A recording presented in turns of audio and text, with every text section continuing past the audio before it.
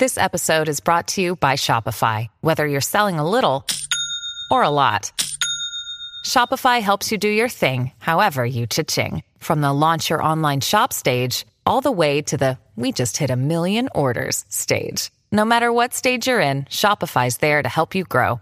Sign up for a $1 per month trial period at shopify.com/special offer, all lowercase. That's shopify.com/special offer.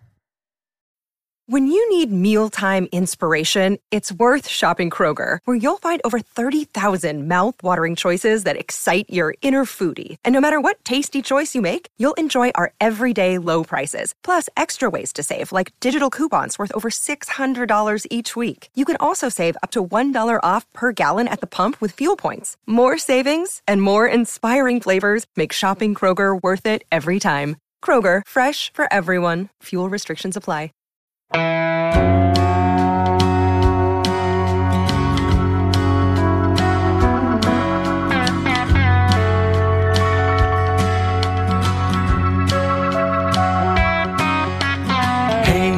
Hey, where you been?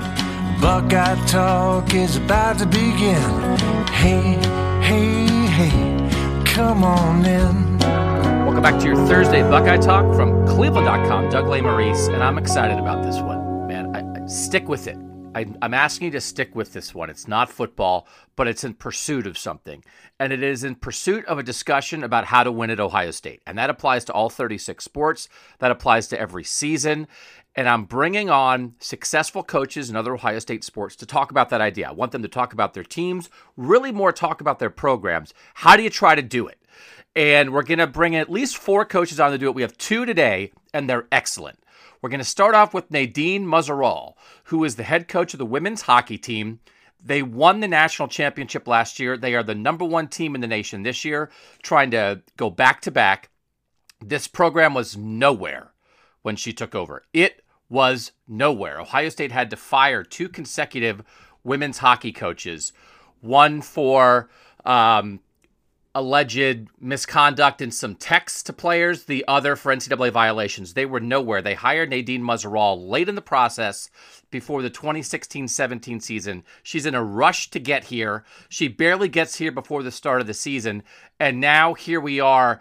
There go 14-18 in her first year. Since then, 24-11-4, 2013-2, 24-8-6, 13-7, 32-6 national champions last year. They made the Frozen Four, one of the Final Four teams twice previously. This program was nowhere. She built this from the ground up. She is unbelievable. She's first. Listen to her. Then Kevin McGuff, head coach of the women's basketball team. He's been here for a decade. He's made 3 Sweet 16s. They've won 3 Big Ten titles under Kevin McGuff. They're right in the thick of it again now. If you think, it's like, hey, men's Big Ten basketball is pretty deep. I don't know how good it is at the top beyond Purdue. It's deep. Women's Big Ten basketball is deep and good at the top. 5 of the top 16 teams in the country. Ohio State is one of them. How do you compete? How do you go about it? He's had a philosophical shift in how he builds his teams. He's learned along the way, and he's chasing a Final Four. He's chasing a national championship. So how do you do it? How do you do it right now? How do you try to win? Nadine has done it. They have won a national championship.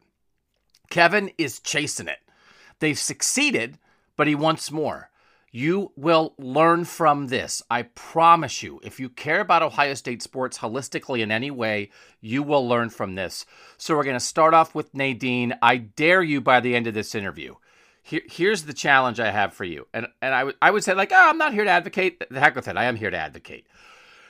For the women's tournament in NCAA hockey, they're going to announce the bracket on Sunday, March 5th. Ohio State's going to be the number 1 seed probably. Then they're going to have campus sites that'll be like March 9th and 10th.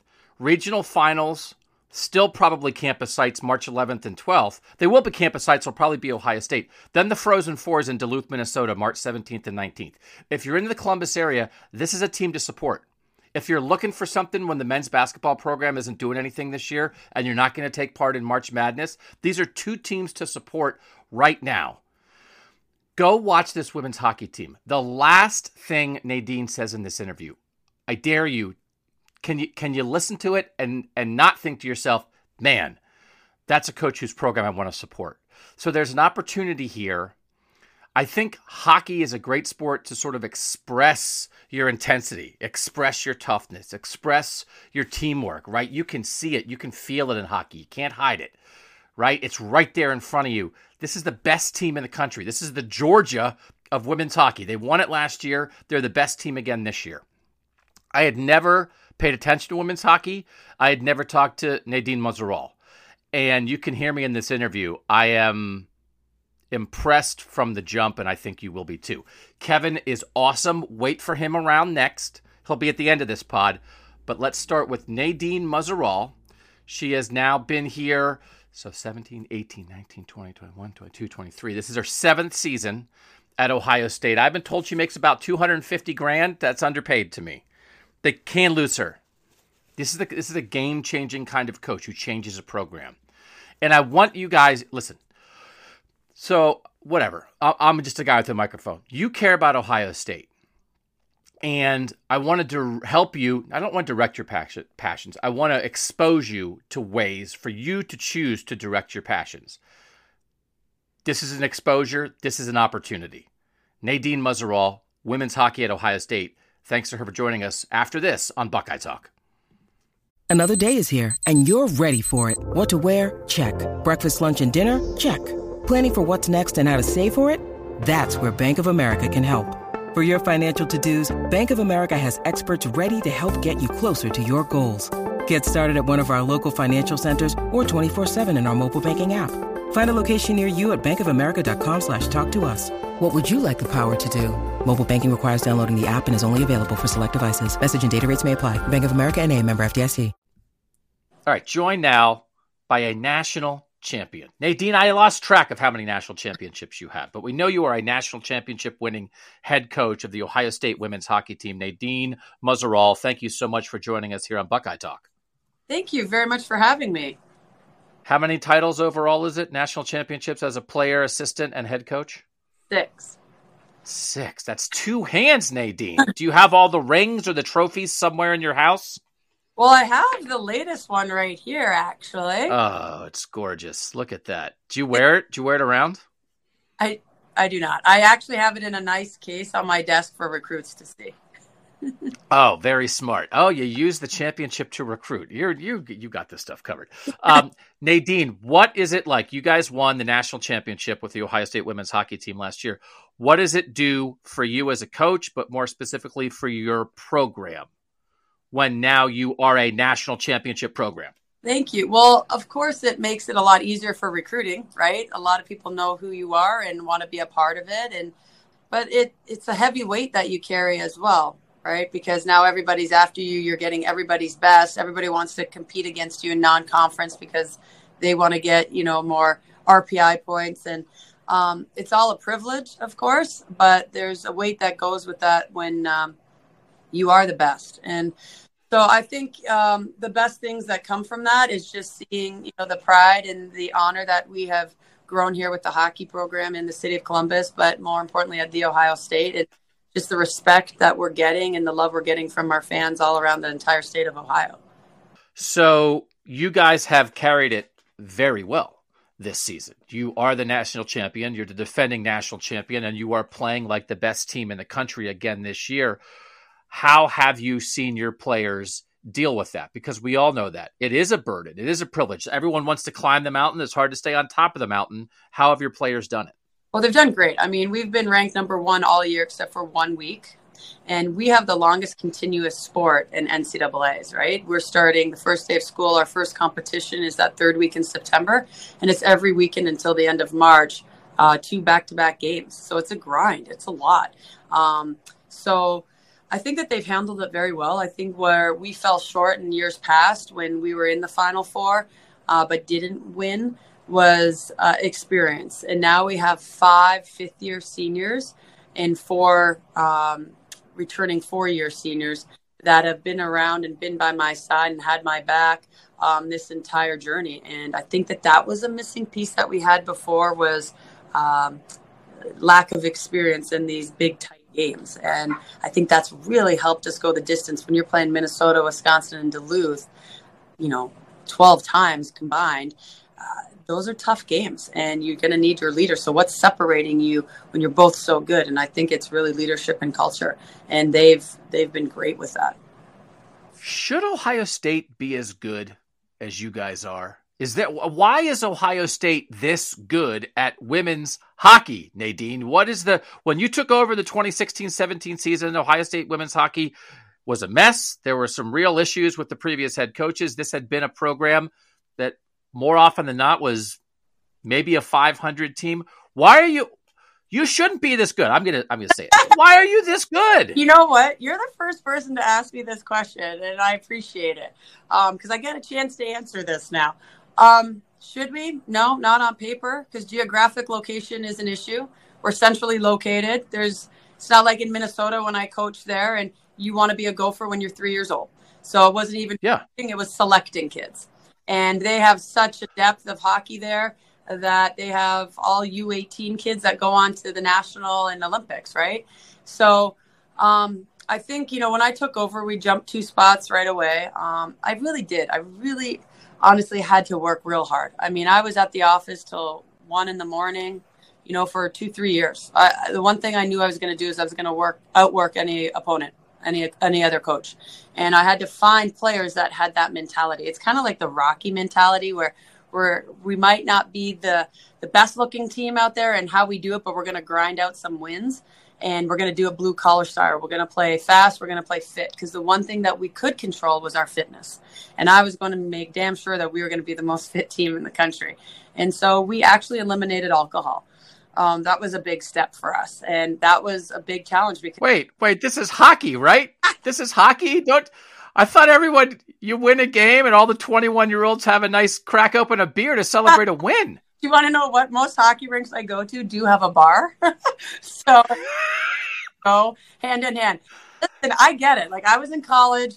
I had my moments for sure. But one thing I can say is I get a chance to talk to Nadine all over again at 20. And I say, hey, I don't remember a party that defined my life, but I do remember 6 national championships that have. And you will forever have time to party and drink and tailgate, but will you ever be able to stand in front of people and say that you won a national championship? That's a rare percentage. And so we really had to dig deep. The one thing we were going to do was just outwork our opponents and be more physically fit. And then when we started to chip away and win some games, they started to believe in what I was doing. That was the biggest thing. Because like you had mentioned earlier, Doug, it was, why would I trust you? You're the 3rd coach in 3 years, right? If you were here, you didn't have the same coach twice. So who are you and why would I trust you?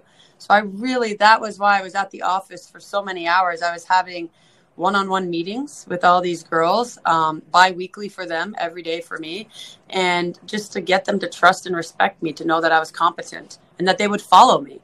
And so when they started to see the results, it just took its own course, that they didn't need the drinking. They can party and do whatever they want for the other 6 months of their life. But I just said, I need you to buy in and let's see where this takes us.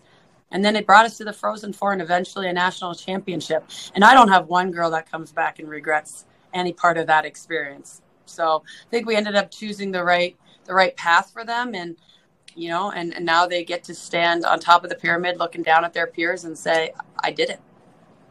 We're 7 minutes in, and I'm ready to come play for you, Nadine. I don't drink a lot anyway. I can't skate, but I can see... I can feel it, right? I mean, I don't know. I've been around sports a long time, and sometimes you just feel some things. Did you feel like you knew you wanted to be a head coach and you were looking for that opportunity to run a program? I bet you don't know for sure, but I bet you thought, I'm going to be pretty good at this when I get my program. Well, honestly, the timing was really not set right for me to be a head coach. I was 5 years at my alma mater coaching Minnesota. We won 4 and 5 years there when I was an assistant. My husband played football for Minnesota. And I remember when they fired their second coach in 2 years, Ohio State. Yep. And Diana Sabo, the then deputy athletic director that we had, senior deputy athletic director, And she called me, and I remember talking to my husband. I'm like, Ohio State keeps calling me and texting me. I think they're calling me about the head coaching job. And he was in the backyard, and I remember he was chopping down trees, shrubs, and he says, "Are you out of your mind? This is the Ohio State. It doesn't get any bigger than this." And I said, "Yeah, well, their hockey team's awful." And he said, "Well, go fix it." He goes, "You'll have every resource you need because of football. Go put your fingerprint on it. Go fix it." And that's what we did. I mean, thanks to our football program and all their success and their glory, every athlete here benefits from that. And the only unfortunate piece is when you're trying to sell that to recruits, they don't see it until they're here. Mm-hmm. But what they did see was the change and the shift in our record and us going postseason. And they wanted to be a part of that. And I mean, it's the Ohio State. It's excitement. It's sexy, right? All these athletes and NFL players, NBA players, Olympians. I mean, you want to be a part of that. Why wouldn't you if you're a true athlete? You're around greatness all the time. And so that started to pull in players. And then when, our record started to speak for itself. And so I really just wanted to be a part of something bigger. I didn't want to just be another member on a team when I became a Gopher. I went to Minnesota. I was being recruited out east because those were the top teams back then. And I just remember saying, I don't want to just be another number on another team. I want to help build a legacy. And so I went to Minnesota, and of course we became successful very, very quickly. And it was awesome to coach your alma mater, but I saw an opportunity too with Ohio State, being as great as it is. It's the pinnacle of athletics, but their hockey team was awful. Like you had mentioned earlier, it was below 500 for like 17 or 18 years. And the way I looked at it, because we were doing this in Minnesota in our house, we were remodeling our house from the ground up at the time. And I looked at Ohio State as the same thing as my house, right? It has a really good foundation. It just needed to be remodeled. And that's the way I looked at this program. And I had a 2-year-old and a 5-month-old at the time. So it wasn't a great time for me to leave. But my husband said, "Get the hell out of here. You got to go to Ohio State because the vision and the future is bright." So I did. So when you have a situation like this, when you are coming to a large athletic program, a well-known athletic program, but the team specifically that you're coming to coach has not been successful, what did you feel like the standard was, the expectation was? Did you feel when you got here, was it just, hey man, like we're a mess, just get it back, to decent? Or do you feel a national championship or Frozen Four level of expectation, a standard that, hey, like you said, it is Ohio State, maybe we should be good at everything? What was it like when you got here? Well, I was definitely drinking out of a fire hose because when I got hired, it was the end of August. School had started. Steve Rollick, the men's head coach, was running practices for our team. I wasn't even here. I met the team 4 weeks later at our first game. That's when I first met them. And I couldn't get in right away because I'm Canadian. I needed to change my work visa. But you do feel like, honestly, I was part of a little fish in a big pond, I felt, because Ohio State is football, and Yep. Whereas Minnesota was hockey. So I felt that difference. But I did feel, even though I came from a Big Ten school, there's the Big Ten and then there's the Ohio State. And it felt very different. And you do feel that you have to be excellent. And you do feel you have to be successful right away because, we've had success with a lot of our sports teams here, not just football. And I did feel that weight, but I was excited for the opportunity and the challenge because I knew I had the support and the resources to build it. Okay. So you're incredibly successful. What are the resources like at Ohio State for the women's hockey team? Now, aren't they maybe building a new rink? And you can be honest, Jean's fine with it. I'll make sure Jean's, listen, you build up capital here, Nadine. When Nadine talks, people have to listen. You've done it at a place that had no tradition for women's hockey. I said, this is not ingrained at Ohio State. And what you have done is remarkable. To stay at the top of the women's hockey world, do you have what you need, or is there more of a push that needs to be made? Sure. Fair question. Behind the scenes, we have absolutely everything we need, in terms of our nutrition, our recovery, our health, academics, our chartered flights. These young ladies are treated like elite athletes and professional athletes from behind the scenes. Now, of course, the eyesore that everybody knows, and it's not like a secret, is our hockey rink is awful. Yep. And we know that. So that's where we were fortunate enough last week with Jean battling, for us to have a rink. We got it granted by the Board of Trustees last year, granted, our approval to build a rink. And so I think, these young kids are driven, right, by what looks good, external motivators. They're 16, 17 years old, right? And that's what they expect when they come to Ohio State. They don't expect to see that rink. They really don't expect to see that. So they go to Penn State, they go to Wisconsin, they go to Minnesota, and they see the other Big Ten hockey rinks. That's what they expect when they come to Ohio State. And when they see the rink, they're stunned by it. And I just said, I don't ever want to lose a recruit because of a facility, because we are the Ohio State. We are the pinnacle of athletics. We need to be elite in all aspects of all sports. And so I think we've done fair enough our job of winning a national title and conference titles and in the rink that we have. So I want to make sure we stay true to those kids that don't care about what their rink looks like, but they're definitely been deserving of a new facility. They put your name on it. What do you think? Call it the Nadine? Or Muzzy. Maybe Muzzy. The Muzzy. Nickname. Oh, I would love to skate in the Muzzy. Hey, you guys going over to the Muzz?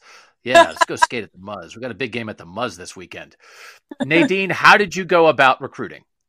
What is it? I assume you don't have enough talent only in the state of Ohio to build a national championship team. And again, you are not Minnesota. You are not some of these teams maybe with the established programs. What was your recruiting strategy to go out and find the talent? Well, this is one of the perks, again, being Ohio State and having the resources because of football success is our budget is rather large for recruiting, more so than probably our opponents. But will we spend that money? Yeah, we're going to spend that money. And that's what I told my staff is like, listen, we got to be everywhere because right now, in the beginning, we had to clean up a reputation. Yeah, we wanted to win, but we had to clean up a reputation. If I'm a mom and I have a 16-year-old daughter, why would I send my daughter to you? Are you going to be there next year? And you seem like a hot mess, quite honestly. And I got a lot of support from Jean and Diana to be like, whatever you need this first year to help clean up this mess, we're going to give to you. And so the biggest thing was a lot of phone calls, a lot of in-person recruiting, face-to-face, and being at every games and going to some of the elite players' practices and showing the love. You just had to show that we love you more than anybody else.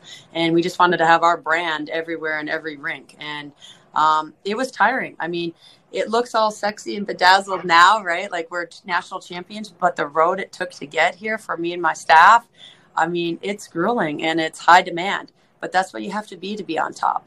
And now that we are here, we have to sustain it too. So we can't stop recruiting or have a lower standard now just because we're good, because everybody else is going to up their game. So we have to continue to put a wedge between us and everybody else. And that's going to be our faces everywhere. One thing that we started to do a couple of years ago is hockey camps in those high states like Minnesota. I do an OSU camp right in Minneapolis, right? And so that they don't have to travel to OSU. We can be in your backyard. And so they get to know me and our philosophies and our tempos of practice through the camp. And then they will come. Then you build those relationships when they're younger, and then they come to visit you when they're able to. Nadine, I'm not here. I'm not trying to put like pressure on everybody or anything, but the things that you're talking about, right? You came in to a big time athletic department that did not have a tradition in this sport, and you felt like you were given the resources, and then you had that name, and you went out and worked your tail off, and look at what you've done. You have won a national championship. You have built a program in women's hockey that's as good as any program in the country. I don't want to be painting with too broad of a brush, but do you feel like, would you guess that maybe this is sort of like the standard at Ohio State? Like, hey, we're pretty famous. We got a lot of money here. We should kind of be good at everything. Is that an unrealistic expectation for an athletic department with 36 sports, or should Ohio State be good at everything? Well, I think there is a standard of excellence from the athletic department, from the fans, from the people of the state of Ohio. They demand excellence. And I think that there is an immense amount of pride in all sports. And yes, of course, football is the machine. We know that. We want football to be the best, right?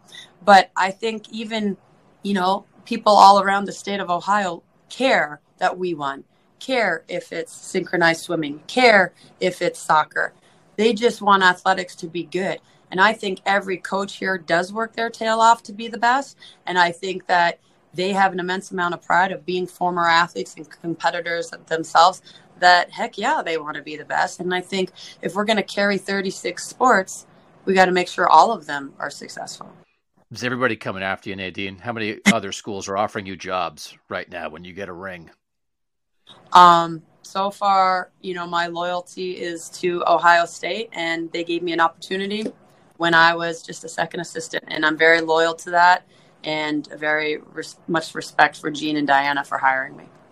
They paying you enough? Did they you renegotiate the deal after the national championship? I can't believe, again, it doesn't make sense to me. No. Ohio State won a national championship, and no offense, you said it, in that rink. I know. It's Central Ohio in a lousy rink, and you won the national championship. Nadine, they're paying you, right? They gave you a new deal? Well, I had a pretty good deal the year before we won the national championship.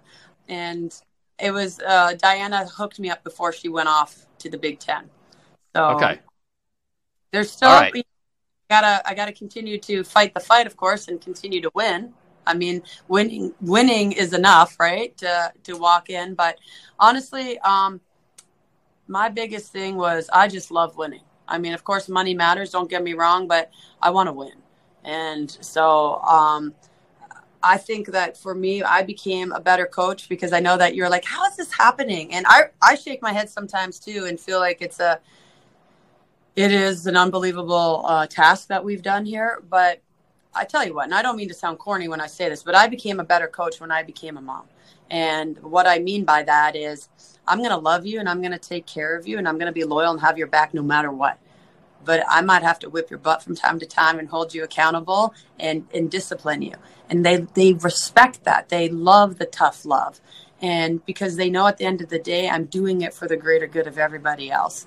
And they respect that. And they know, like I said earlier, I'll have their back. And it's okay to say no to these kids sometimes. Like I talk to coaches all the time and I'm like, why don't you just tell them no? And they're afraid often that they're going to lose the talent. I'm like, yeah, but you're going to bring in the talent and you're bringing in a headache. So you have to coach up the kids that are going to be warriors for you, but more importantly for each other. And that's what we did here. We stayed true to our standard and never deviated from our moral compass. And I think that that's the biggest thing that has made us successful is our culture.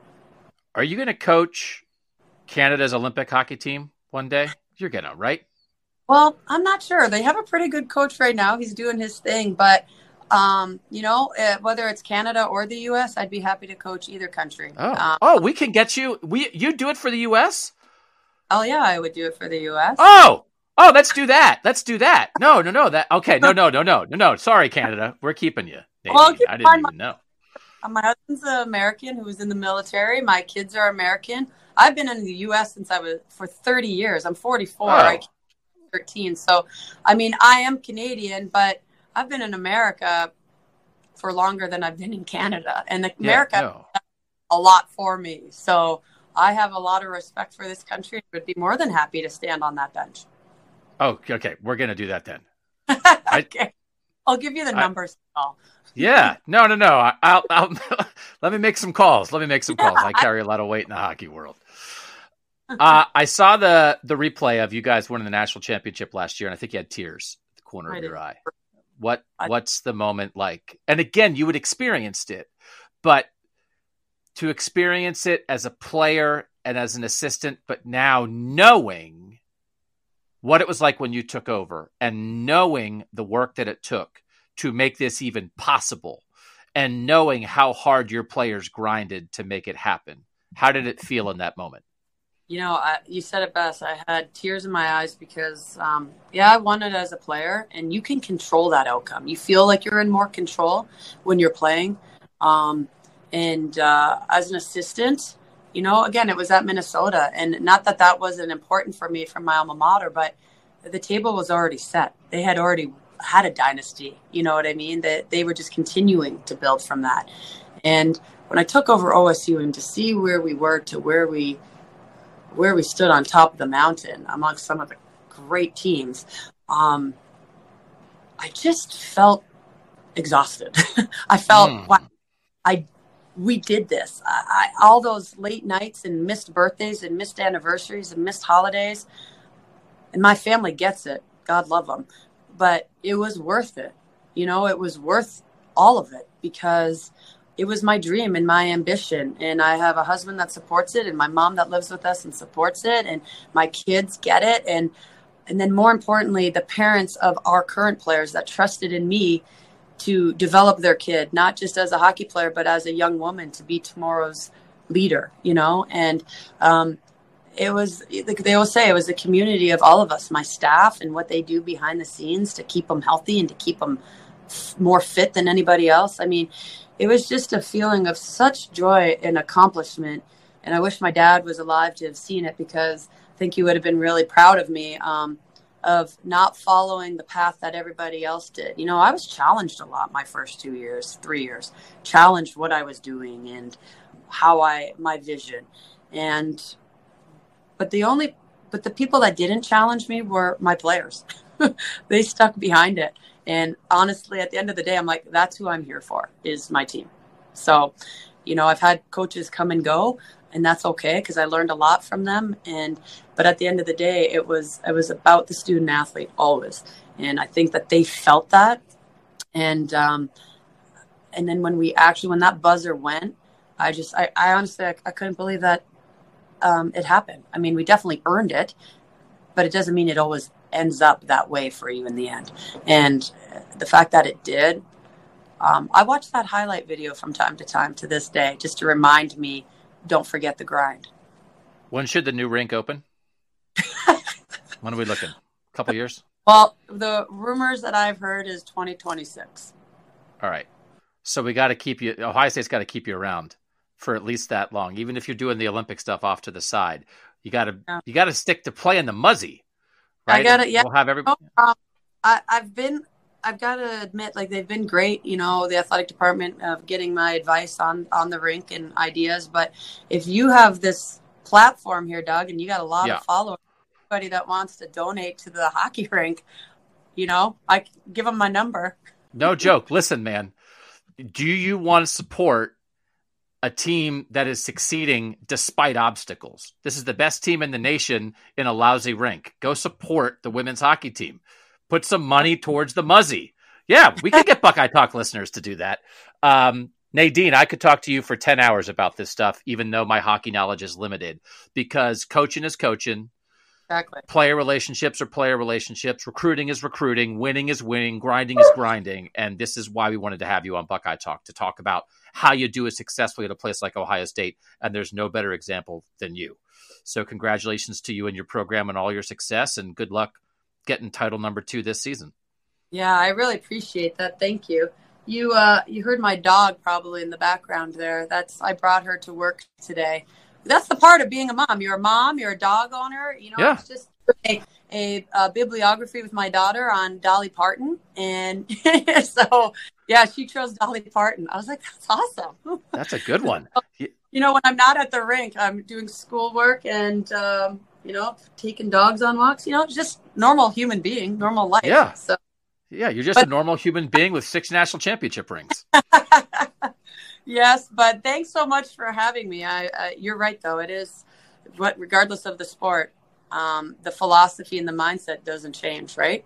Treat people kind and take care of each other, and but also be a badass at the same time, and they'll follow you. So, Nadine Muzerall, maybe the biggest badass we've ever had here on Buckeye Talk. Thank you so much for your time.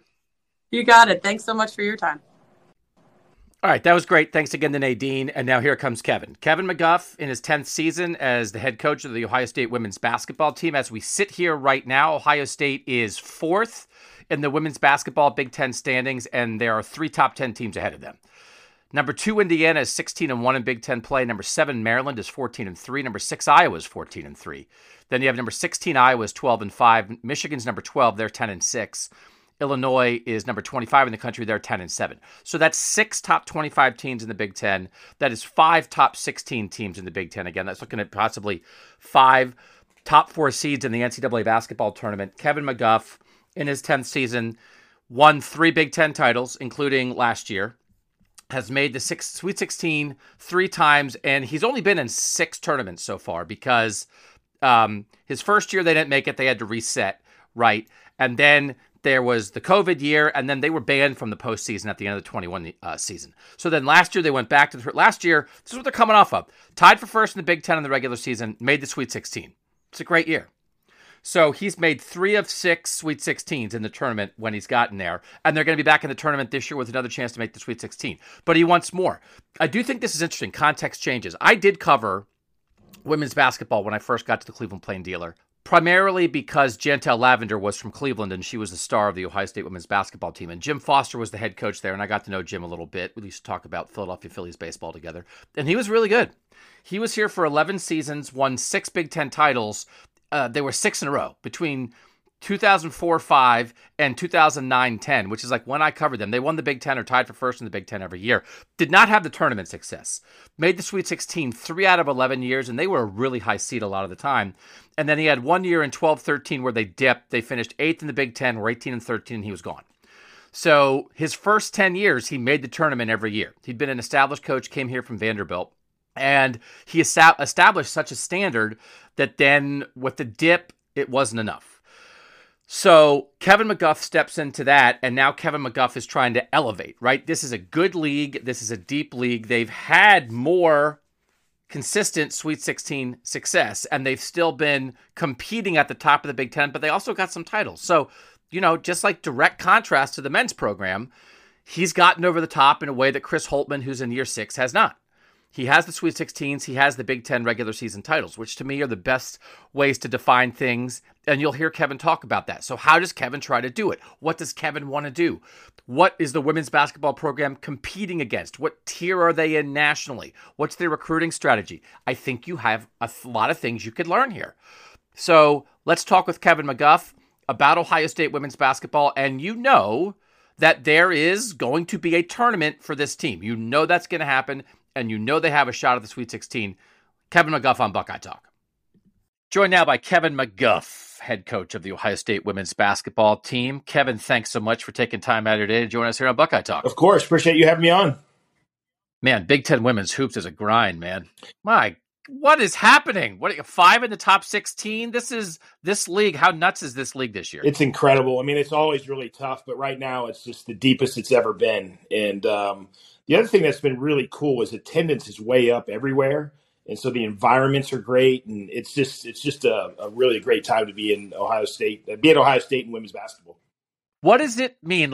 Okay, cool. It's fun. It's exciting that your league is good. But also, come on, man. Is this a little too good for you? What's it like when the league's this competitive? Because it's hard every game, somebody's got to win, somebody's got to lose, right? It's hard for a bunch of teams to be this good at once, isn't it? Extremely hard. And, it just kind of speaks to, it's tough to take losses and just how kids handle it, how coaches handle it, how the whole program handles it. And you're not going to get through this league unscathed. And so the ability to deal with tough losses and to continue to show up at practice and get better and get prepared for the next one is really difficult. We know how you guys have been good all year. Your record at the start of the year was extraordinary, right? I mean, You got as high as number 2 in the rankings. Yeah. And then you get in this league and it's like, hey, guess what? Indiana's good and Iowa's good. Maryland's good. And you're not going to get through this league undefeated. What's it like for your team and your players, Kevin, when you have such a great record at the start and you still have a great record, but again, you don't want to accept losing, but you can't let every loss in a tough conference knock you off your stride. That's exactly it. And I think, by winning our first 19, we didn't have to deal with any adversity, really. Well, we dealt with some adversity with injuries, but in terms of wins and losses and how you process that and deal with it, we didn't have to deal with it. And now all of a sudden they come in bunches. And, I think the obvious point is it really shakes your confidence. And that's sort of what happened to us for a stretch there. We took a couple tough losses. And because what had made us really special is we were really, really confident in what we were doing and how we were playing and how we were kind of imposing our will on the games. And then you take a couple tough losses in a row, and it really kind of shook us, quite frankly. And so we've had to work to kind of repair our confidence and remind ourselves who we are and what makes us good, and get back to some of the fundamentals of what has allowed us to get off to such a great start. Big win at Michigan. You're just coming off. How big was that as you're heading into the last game of the regular season, Big Ten tournament, NCAA tournament? What's a win like that do for you? Huge, because we needed to win. We didn't really need to just win. We needed to beat a good team, and to beat a good team on the road like Michigan, they're a great team. It was really big for us, and I'm hoping that it takes another step in us kind of restoring the confidence that we had early in the year, because we had beaten some teams lately, but we needed to beat one of the better teams in our league. 10th year now at Ohio State for you. Why are you here? Why did you come here, Kevin? Why was Ohio State a job you wanted to take? Well, I grew up just outside Cincinnati, and when I got into women's basketball, to this profession, I always looked at Ohio State as just with my connections to the state, one of my quote unquote dream jobs, for lack of a better term. And so when the opportunity arose, and we, by the way, I came from University of Washington, where we really liked it there. We liked it there. We liked living in Seattle. It was a great community. And, I know it sounds cliche, but really at that time, after having only been there 2 years, this is probably the only place I would have left for. And so it's a really special place. We all know that. I mean, it comes with a lot of pressure and expectations, but that's what the great jobs come with. So that's part of it. And, another connection, not that I came here because of that, but I'm really close friends with Thad Matta, all the way back to my first job at Miami of Ohio in the early 90s. He was an assistant there. I was an assistant on the women's side. And then I was at Notre Dame as an assistant when he was the head coach at Xavier. So I went to Xavier. I followed him to Xavier. And then I followed him to Ohio State. So I tell people I've basically just been following Thad Matta around my whole career. That Thad guy, I don't know. Watch out for that guy, Thad Matta. He tells a lot of Will Ferrell jokes. You got to be careful I know with that. So you decide to come here, and one of the things, Kevin, and I'm talking to a bunch of head coaches, I'm just fascinated by what the expectation level is, what the standard is, like how good are you supposed to be, right? And everybody's like, hey, you want to win a national championship. I know every coach in every sport in the world at every level wants to win a championship. But Kevin, how would you describe just being at Ohio State, an athletic department with 36 sports, with a football program that drives it? But man, Ohio State's good at a lot of stuff. How would you describe what it's like to be a head coach at Ohio State, and what the standard, what the expectations are? I know that we talk a lot about we want to be in the hunt for Big Ten championships almost every year. And, that doesn't necessarily happen every year, but that's sort of, I think, an expectation that's in our program and within the athletic department for most sports. And then we want to make deep runs in the NCAA tournament. And, certainly there's all the things off the court in terms of how our kids behave and the GPAs and those type of things. But from an athletic standpoint, I think two things that are always constant: chasing Big Ten championships and trying to make deep runs in the NCAA tournament. And it's not easy, especially this day and age with NIL and the portal and all that type of stuff and roster management. But that's something that we are striving to do yearly. And I think that's an expectation certainly Gene has for all sports. So to that end, Kevin, you're in year 10. You've won the regular season Big Ten title 3 times. You've made 3 Sweet 16s. We had the weird COVID year. You guys had another year where you weren't eligible to participate in the postseason. Yep. With that expectation level, I know you always want to be better, but it's been pretty good. How do you feel about, you just laid out what the standards and expectations are. How do you feel about what the ability of your program has been to live up to those? Yeah, I think that we've done that. I think where, quite frankly, we need to take a big step is we need to make a deeper run in the tournament. And I think that, like last year, we got to Sweet 16, and then we lost at the buzzer to Texas to take another step and go to the Elite Eight. And I think that's the next step for us, and that's what we're really pushing for. And whether it's this year or the coming years, I feel good about the talent we have in our program, where our culture's at, where we're recruiting. So I think we have even better days ahead, and I'm optimistic about that. But I think that's the next step for us, and that's what we're really pushing everybody to try to do. So, Kevin, this is a largely football audience. They're certainly aware of the women's basketball team and the success that you guys have had. I'm always looking to give people context. I think to the average sports fan who's not fully wrapped into women's college basketball, you have an awareness of what Tennessee and UConn have been historically in women's college basketball. Certainly what Dawn Staley and South Carolina are doing right now is at a very, very high level. You've seen success at other places like Baylor or some other programs. Where do you think Ohio State fits into this? And I'm not asking you to shortchange your program in any way. I'm not asking you to overreact to what Ohio State should be.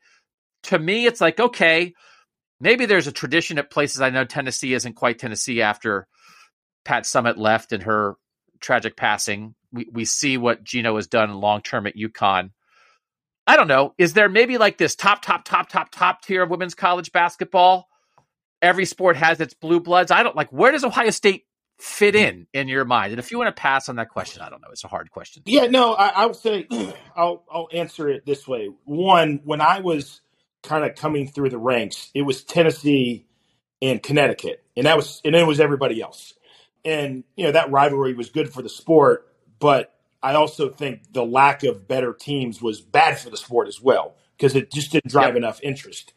And I think what you've seen happen over the years are a couple of things. One, back then, there were not enough players coming out of high school to facilitate other great programs. Tennessee was getting 2 or 3 of the top 10. Connecticut was getting 2 or 3 of the top 10. And then the other people outside the top 10 in terms of the talent, they weren't the same as the top 10. Now there are 50s. For example, J.C. Sheldon, in some people's quote-unquote rankings, wasn't a top 50 player in the country, if you can imagine that, with how good she is. So there's a lot more talent. So now you see a lot more parity. And so you also see a lot more investment across the country, including Ohio State. And so kids are going different places, and the pool is way deeper. So I think there's more parity, and that wasn't necessarily what you asked. And back to, I think South Carolina has really distinguished themselves right now. I think LSU is going to make a big push with Kim Mulkey and the resources and the way they're getting behind her program. Connecticut is still one of the blue bloods, obviously. Notre Dame had a great run, then Muffet retired. I still think they're going to be one of those. So I think you got like South Carolina and UConn probably out in front of everybody right now. And then you've got 25 programs right after that I think can make a big jump. I think we're one of those with the resources that we have and kind of where our program's at right now, that we're kind of in that next group. Okay, that's a great answer, and thank you for giving that, because context again, right? Resources, let's have that discussion. Yeah. The facilities that you have at Ohio State, the money that is put into the program, where do you think you are competitively in that realm? Are you equal to most of the other teams that are trying to compete at the highest level of women's college basketball? Yes, I think so. Really, the way, just take the Big Ten, everybody's traveling about the same way. You go around, the facilities are similar. I think, we can separate ourselves with the brand of Ohio State. I think Columbus gives us an edge, in my opinion. It's a great school. Point is, I would say we're not getting kids because of our facilities, and we're also not losing them. Okay. If that makes sense. I think that, the way we travel and the budget we have to recruit is on par with most people. I think what you're going to see, and I know you have this discussion about football to the nth degree, but NIL resources and how people get behind that is going to start to separate people even in women's basketball, I think. And so that's where I'm hopeful we can get some people behind us to try to give us a chance in that space to compete at the highest level. Are you seeing that in recruiting already? Absolutely. Okay. So recruiting. When you go about recruiting, what is your talent base in the 300-mile radius around Columbus? And what is your strategy for national recruiting? We want to be really, really strong within, say, a 5-hour radius, and we want to be the best in the Midwest in terms of acquiring talent. And we've done, recently fairly well. If you look at our starting lineup, Taylor Mikesell, J.C. Sheldon, if she's healthy, Cody McMahon, Taylor Theory, all from Ohio. So we've got some of the best Ohio kids, and we want to continue to do that because this state typically, we have great high school coaches and AAU coaches. It typically produces pretty good girls basketball players who can matriculate to college and be successful. So we want to be really strong with that and maintain our relationships. We will certainly recruit nationally and internationally. Well, I'll get to that in a second. We'll recruit nationally. The tricky part is because we're at Ohio State, we can usually get anybody to take our call. But you kind of have to decipher and weed through, okay, are they just kind of interested in Ohio State because we got a big name and a big brand? But what's the connection? For example, we want to recruit somebody from California. I want to know, okay, why are you interested in Ohio State? So we're not spinning our wheels, flying to California all the time to recruit somebody, and we really don't have a chance. They just like the shiny part of Ohio State. But like every once in a while, you'll run into somebody who, okay, maybe they have a family member here, or somebody went to Ohio State. And so those are the things we're looking at when we get way outside of what we would call our breadbasket, which is the Midwest. Now, we have also started to recruit internationally, and it's a twofold strategy. One, if you look at our style of play, we've kind of morphed into like a 5-out offensively. We look like an NBA team or a European team. We have found better success finding post players that can play in that system in Europe than we have in the States. Just, I think, how they train and the way they play the game there. The other part of it is, and we're never going to go like super heavy on internationals, but they really can't get involved in the NIL space, unfortunately, at least right now. And so if you get 2 or 3 kids that at least you don't have to worry about that part of it, I think that can fit into kind of our recruiting strategy as well. So that international strategy then, do you have a staff member who is tasked with really keeping tabs on the international market? How do you decide that? And how much do you need to get eyeballs on players there in person, and how much do you do off tape? Yeah, so a little bit of both. As you know, in everything in sports, there's always cottage industries developing. So as international recruiting has gotten bigger, there's now a bunch of scouting services you can rely on. So there's people in Europe who will watch all these games and provide a scouting service for a fee, of course. And so a lot of times we start with that, and we have trusted people there that we work with. And now we don't offer kids scholarships or recruit them based on somebody else's recommendation, but we will go watch them based on somebody's recommendation. And for example, we're on a couple kids. I obviously, as you know, I can't speak specifically, but we're on a couple kids from Finland.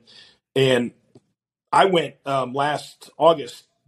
We knew this would be a good tournament with a lot of good talent in Europe. I went to Greece to watch a tournament last August and came back with a couple names and a couple really high level kids that we're actively trying to get. I was in Finland once. I had a layover there when I was coming back from Russia, and I ate at a Pizza Hut in Finland. That was like the only thing I did in Finland. So if you ever have you been to Finland? I have. You have? Did you eat at the Pizza Hut in Finland? I skipped the Pizza Hut. Oh, come on! Try to get when I travel internationally, I try to do wherever I'm at. I try to eat what's popular there, just to try to immerse myself in the culture. See, that's the opposite. Wherever I travel, I eat Pizza Hut, no matter where I am. I ate Pizza Hut in London. I've eaten Pizza Hut in Finland. Wherever I go, I eat Pizza Hut. You probably eat Pizza Hut and you're drinking Miller Lite instead of the native beer, right? That's what you're doing, aren't you? I am who I am, Kevin. I can't help it. Wherever I go, I am who I am. So this idea, you talked about sort of this style of play that you've adapted to now. Is that a change for you? Why are you playing this way right now?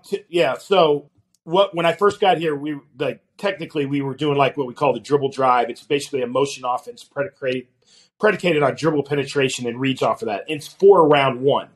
And the reason why we have gotten away from that, I thought it was too much dribbling and not enough passing and moving the ball. But the biggest thing, and this is why if you watch NBA teams play, they all play with a 5-out system. The reason is we want to take the other team's post player, what they call rim protector, away from the basket. So now when we're running actions and driving it to the basket and getting to the rim, there's no one there to block shots or alter shots, which is what we were dealing with in our 4-round one system. And that's why the NBA does it, it's kind of analytics. If you can take the other team's post player and get them away from the hoop, when you get to the basket, you score and finish at a much higher level. And it's been really good for us. We've been way more efficient offensively. We've been in the top 10 in the country for the last 3 or 4 years in scoring, in just overall offensive efficiency, in most years in assists as well. So it's really helped us, and it's helped our recruiting. I think we're going to take another level in recruiting. Kids like how we play because we play fast, we play with great spacing, we press full court, and I think we've got a lot of good younger players around the country interested because of our style. So listen, like, you can't be beholden to that, right? Mm-hmm. But doesn't it matter to play a style? You got to win with it. Yes. But to play a style that draws talent, that's fun, that's enticing. How big is that in recruiting? I think it's huge. And you're right. It's got to, at the end of the day, it's got to take you where you want to go, and it's got to be effective. Just like I'm sure you talk about this stuff in football all the time. It's like, Yep. why is this wide receiver you? We got a great coach. Who's a receivers coach. He's a great recruiter. But those kids come because Ryan Day is a great play caller, and they play a great style. And it's similar in basketball. So, Kevin, you established this program. You're winning at a high level consistently. You've had great players come through here, right? We talk about someone like Kelsey Mitchell. Yeah. We know what great players, what rare players look like in the history of Ohio State women's basketball, whether it's Katie Smith or Jantel Lavender or the greats of the greats. When you establish a winning tradition like this, obviously it's important. Sometimes is that what it takes, that you have everything you need and then you get the rare player? And in that window, that's where you say, okay, we have great talent. We have a great system. We have everything we need. And then, okay, now we got one of the best 5 players in the country. How valuable, how is it necessary in women's basketball to have that rare talent to get over the top? I think it's a huge advantage, obviously. But I will tell you, for us, I will admittedly tell you, when I first got here, we did a really good job of accumulating talent. I think we're doing a way better job, and it's me, of putting together better teams. So we won Big Ten championships early on. We went to the Sweet 16. We had Kelsey, and we had great talent, and we had great kids. I don't know. I hate to say we had too much talent. I think we didn't have the talent that really fit. For example, we have, last year we went to the Sweet 16 and won the Big Ten like we did when we had Kelsey. We had a lot less talent, but we had a better team. And so now I think, as I've told you, the next step is to take a deep run, is to get that rare player or just a little more talent with the culture that we have in place, in the chemistry and the teamwork. And it's not a reflection of the kids that we have when I was early on here, because they were great kids. I was thinking accumulating talent too much and less of, okay, how do these people fit together? And how do these young people, how are they going to work together? I'm way more cognizant of that now. And I think we function way better in terms of our chemistry and execution and how we function on the court. But you do have to have that talent. So we're still accumulating talent. We're just a little more mindful how they fit together. So when you talk about this, having a better team, is that more a roster building conversation that you're thinking about in the recruiting process, or is it more a coaching style conversation of once you get them here, it's how you bring them together and get them to buy in? Yeah, both. I think both. I think it's starting with how we get them together and to buy in, kind of speaks to culture, which we work really hard on, harder than we did then.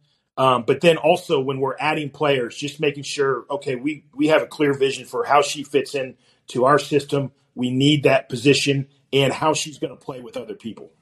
We had less conversations early on. It was like, okay, she's really talented. We're going to get her.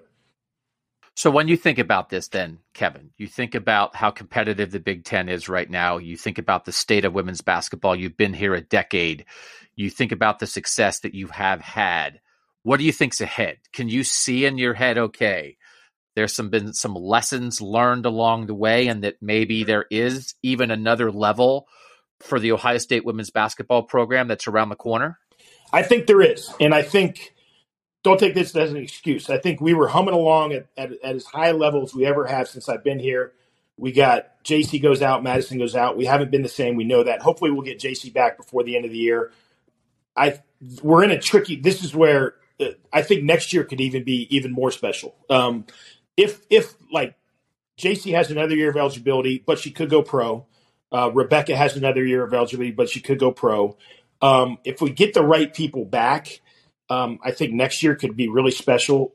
And I guess what I would say is where I'm kind of going with this is, like I was saying earlier, we would have really good talent and I think great culture and chemistry at the highest level that we've had it. And I'm not trying to put crazy expectations on next year if everybody comes back, but I do believe that.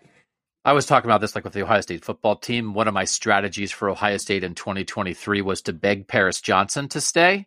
Please, Paris, yes. We need a left tackle. Yeah. And it didn't work because he's going to be a top 15 pick in the NFL draft. What is the strategy? And obviously Chris Holtmann has run into this. Malachi, sometimes I always say it's like, congratulations on the great job developing a player. Your reward is they left. Yeah, I know. So Malachi Branham is here a year. He's so good. He leaves. And Chris Holtmann's like, great. Wonderful. Now we're having this conversation with Bryce Sensabaugh. Here you have these great players, Kevin. You want what's best for them. Yes. But man, it would help Ohio State basketball if they stayed. What do you do? Well, like Chris, we get all the relevant information, and in terms of, hey, here's what the WNBA people are saying, and and sometimes they'll have advice. And unfortunately, I wish it was easier for the young women in our program to leave from a resource standpoint, life-changing money like Malachi Branham made. I wish that was the case. Yeah. It's unfortunately not the case in the WNBA yet. And so they have different decisions. And so, I'm hopeful that, just what we provide in this program and hopefully maybe some resources in NIL would make it a little easier for them to come back, quite frankly. And so we'll see. But we'll have those kind of conversations at the end of the year. And like I said, I'm hopeful we can get them back because I think it could really be a great year next year again. And maybe we could do something special. Consistent winning. Making the Sweet 16, competing at the top of the Big Ten. We know what the ultimate goal is. I'm sure you've pictured it in your mind. What would it be like? What would it mean for the Ohio State women's basketball program for you to put up a Final Four banner, to put up a national championship banner? What will that be like one day? No, that would be the ultimate. It's like, I love being at Ohio State. This is a great place. I think right now we've got a great fan base and a lot of people behind us, and I would love to take our players to a Final Four and have them have that experience and hopefully compete for a national championship. I mean, that's the ultimate. I mean, that's why we're all here. And, we all know it's extremely difficult to make it happen, but, we're going to keep working towards that and keep fighting for it. And I know you said resources, facilities, you're not losing any players because of it, but maybe you're also not winning any players because of it. You need a better practice gym? What do you need? No, I don't think so. I mean, we're going to make some renovations here. We're already kind of working on that. I just think as much as anything, kids are looking at different things now in terms of like NIL and style of play, which we're doing well with that. And I just think that if we can kind of get people behind us in those spaces, and especially the NIL part of it, I think we'll be right where we need to be with recruiting. He's Kevin McGuff. He's been at Ohio State for 10 years. Another great season for the Ohio State women's basketball team. Kevin, best of luck to you guys in the Big Ten tournament and the NCAA tournament, and thanks for giving us some time here on Buckeye Talk. Appreciate you having me on, Doug. All right, thanks to Kevin McGuff for that. Thought that was really interesting. Ohio State women's basketball, one game left in the regular season. Friday at home, 6 p.m. against Maryland. That's a good one. Maryland's a top 10 team. This is going to matter at the top of the Big Ten. And then the Big Ten women's basketball tournament is the Big Ten women's basketball tournament is in Minneapolis this year. So that's going to be a little bit harder to get to. First round is Wednesday, March 1st. Ohio State won't be in that. That's the men are going to be. The women won't be. That's 11, 12, 13, 14. Ohio State will either play its first game on Thursday or Friday. If they're seeded 5 through 8, they'll play a first game on Thursday, March 2nd. If they're a top 4 seed, they will play that game on Friday, March 3rd. And this is really competitive at the top of the Big Ten. Really good conference this year. Ohio State has a shot, like I guess pretty good shot to be in that be that 4 seed, but we'll see how this shakes out here with one game left in the regular season. And then women's hockey, they are home this weekend. For the Western Conference Hockey Association, that's the conference that women's hockey plays in. They are home Friday and Saturday and maybe Sunday. It's a best of 3 with Bemidji State, and that's a quarterfinal in that conference tournament. Ohio State won that regular season conference title for the first time this year, so they're in that. and then they'll have that conference tournament. And then we talked about that they have the NCAA women's hockey tournament ahead, and they'll be playing some home games there as well. So if you want to support Ohio State hockey Friday, have options here. You can go watch the women's basketball team play at 6 o'clock Friday, or the women's hockey team play at 6 o'clock on Friday. That's at the OSU ice rink. It's like connected to St. John's. It's that terrible rink. So anyway, chance to support these two teams. We're going to do this more next week. I've already talked to Ty Tucker, the men's tennis coach, who's been incredibly successful there. We talked to him, and I'm going to be talking shortly to Tom Ryan, the men's wrestling coach, about the success. He has a national championship at Ohio State too, so we'll be talking about that. So anyway, I hope you found it informative. I certainly found it fun. We appreciate Nadine Muzerall and Kevin McGuff making time in their schedules to join us here on Buckeye Talk. Always appreciate you guys listening. Friday, we'll be back with the Ryan Day era defense draft. Nathan, Steve, and I will be doing that. But for now, I'm Doug Lesmerises, and that was Buckeye Talk.